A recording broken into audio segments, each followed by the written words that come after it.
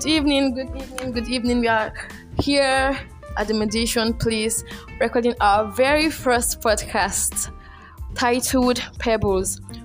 What is a pebble? A pebble is a very small stone that is mostly found in the stream. So we are relating this topic to the title Pebble because we are aimed at considering the nitty-gritties of mediation. We are breaking down mediation to its smallest piece.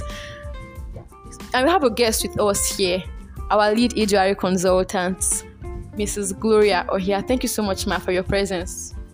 Thank you for having me. Good evening, everyone. Alright, so start right away. We want to look at mediation. What exactly is mediation? How can you explain mediation to us in its simplest terms? Okay, mediation is simply an intervention between conflicting parties to promote reconciliation, compromise, or settlement by a third-party neutral who is known as the mediator. Beautiful. Settlement by a third-party neutral known as the mediator. Very quickly, we'd like to know what are the relationships that mediation can come into, or the disputes arising from such relationships that mediation can come into. Mediation cuts across all kinds of disputes and or conflicts. And why have I said so? You cannot take away conflict. Conflict is part of our day-to-day life. So you can't take it away.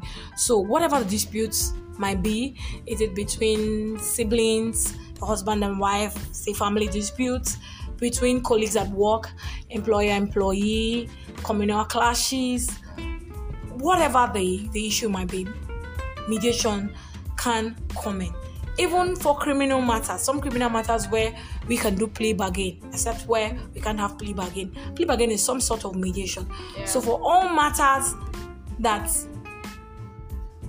we have parties disputing or a loggerhead, conflicts, like I said, mediation can come in. All right, beautiful. So finally, on this session, we'd like to know what is the role of mediation in such relationships. By that, I mean, what does the party stand to gain by coming to the mediation table?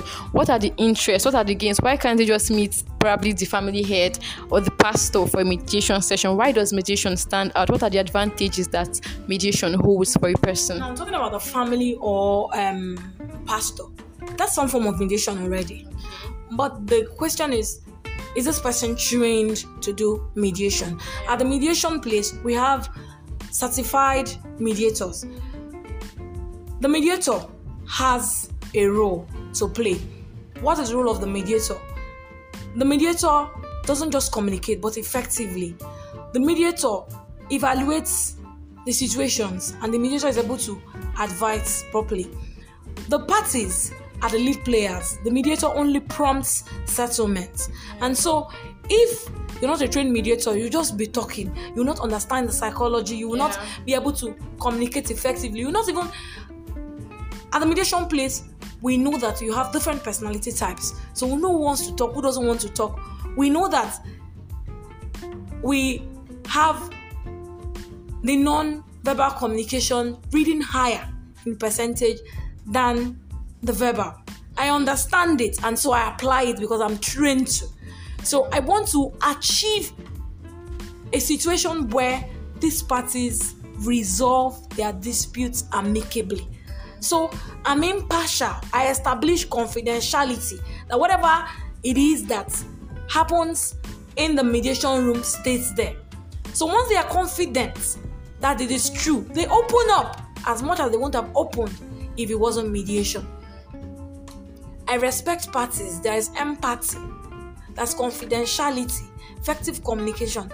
These are the cornerstones of mediation. And that's why it stands out. Why should I do mediation rather than litigation, for example? I should do mediation because it's private, it's confidential. I don't go to court. I don't wash my dirty linens outside. It's private. I get to choose who my mediator is. You don't let it over me that is this judge or the other one. Yeah.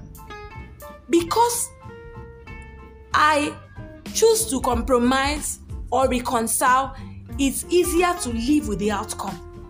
Nobody is passing any judgment. There's no adjudicator in the mediation process. It's cheaper. It saves time. For litigation, you could have de novos, you could have adjournments, courts could go on strike and all of that. But mediation, You don't have all of that. Once you have cooperation on the both parties, resolve their issues, and they go.